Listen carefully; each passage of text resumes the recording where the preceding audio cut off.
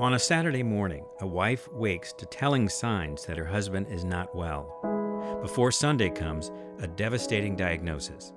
A young father has a 1% chance of surviving. The search is on for a life-extending treatment. Erin, who lost her husband Mike, and Erin's sister Dana, share the deeply emotional experiences and daunting medical logistics of loving someone through a terminal illness. We hear from Erin first. Mike was brilliant, had a PhD in genetics. He was 44 years old at the time he was diagnosed with stage 4 pancreatic cancer and given 3 to 5 months to live. He was a great dad and a great husband. He was quiet, but he was tough and stubborn as heck. And he was a big, strong, and kind of somewhat intimidating guy. Do you remember the day that you found out that Mike had pancreatic cancer? That was a day that was a paradigm shift for me, and I guess really for us as an entire family. We woke up in the morning. It was a Saturday. I woke up and I looked over at him, and he was yellow. He was jaundiced. I was startled, and I woke him up, and he looked at me, and he said, "What are you doing?" And I said, "You're jaundiced. Your eyes are yellow. Your skin is yellow." Overnight. So they did a CT scan, and then they asked us to come in, and they sat us down across the desk from a doctor and said, "We hate to tell you this, but you have a mass in your pancreas and lesions on your liver and in your lungs." Wow. And Mike right away said, "What's it look like for me? Are things any better now for pancreatic cancer than they were years ago?" And the doctor said, "No." He said, "You have like a 0.5 to 1% chance of recovering from this disease at stage 4. So, basically that was it. So how did Mike's cancer change your life? Before Mike was diagnosed, I was a very, very happy stay-at-home mom and wife, and I loved my life. And I got suddenly thrown into the caregiver position for him and for my children. I thought that would be when we got old. I had no idea it would be at 36. So it was very difficult. How did you feel when I told you about Mike's diagnosis?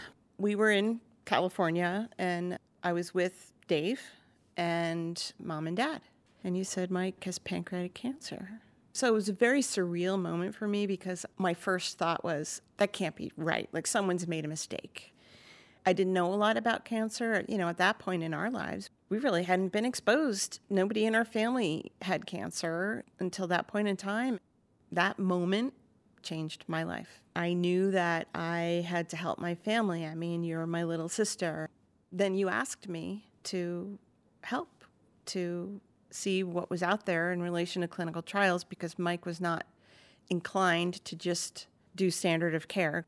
That gave me a lot of purpose and a lot of focus because that allowed me to do something. So I spent the next 5 weeks combing through the internet about clinical trials and whatever opportunities that might be out there for Mike. I'd read 2 sentences of a protocol and have to look 16 words up because I had no clue what I was reading.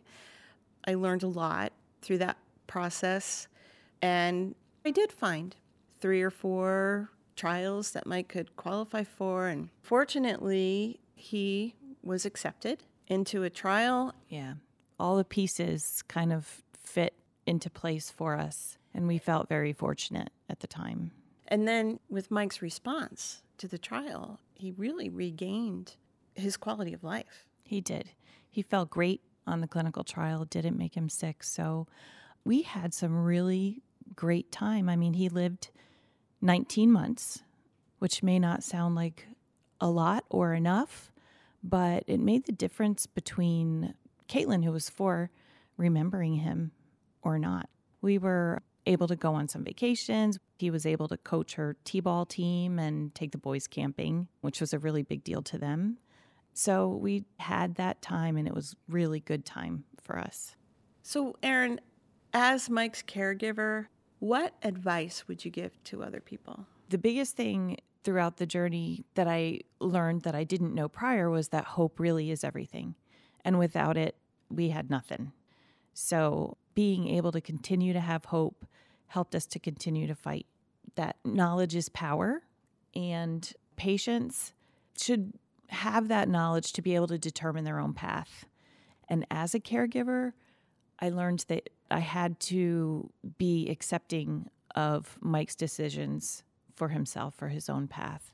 What surprised you about that journey? Mike got cards from not just throughout the country, but from people he knew throughout the world. Every night we go to the mailbox together and we get his cards, and he would come back and he would sit in his rocking chair and read those cards and just cry every night. And that was surprising to me because Mike, he was a tough guy. He didn't cry, but that became his practice, and it was cathartic for him. One of the things that stands out that surprised me was that his passing was very peaceful. It was very difficult getting to that point, but I can remember laying my head on his chest and listening to his last heartbeats. And I whispered to him at that time, I said, "It's okay. We're going to be fine." And his heart stopped beating. I think about that moment so often, and it sounds strange, but somewhere in my heart, that has become a beautiful moment for me.